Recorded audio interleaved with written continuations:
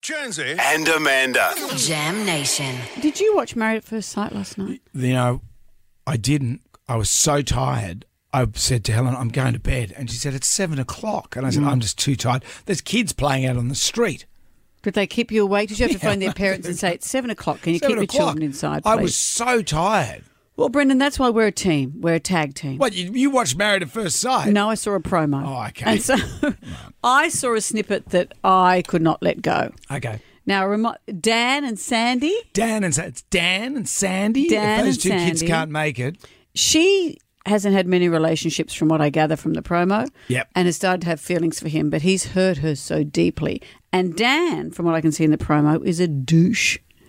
So last night, they decided they had to leave the experiment.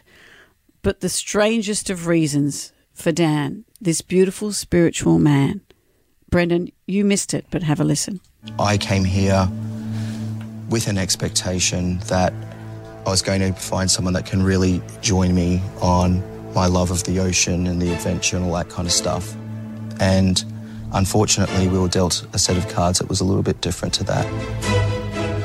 So I think the best thing for me to do is leave.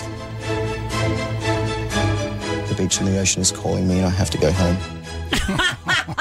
The ocean is calling me. A seal? I have to go home. No, he's not a seal. He's Derek Zoolander. Wanted to make a new life for myself. I'm sorry I was born with this perfect bone structure, that my hair looks better done up with gel and mousse. All I ever wanted to do was make you proud of me, Pop. You're more dead to me than your dead mother. I just thank the Lord she didn't live to see her son as a mermaid.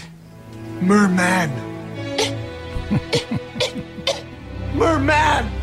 Good luck, Dan. Good on you, Dan. Good on you, Dan. Maybe he's been called back to the ocean because he's got crabs. Oh, so you don't have to watch the show. Just watch a snippet like just a I do, and snippety that's bit. plenty. That's all you need. That's all you need while Brendan goes to bed at 7 o'clock. I wish those neighbourhood kids would keep it down. Keep it down.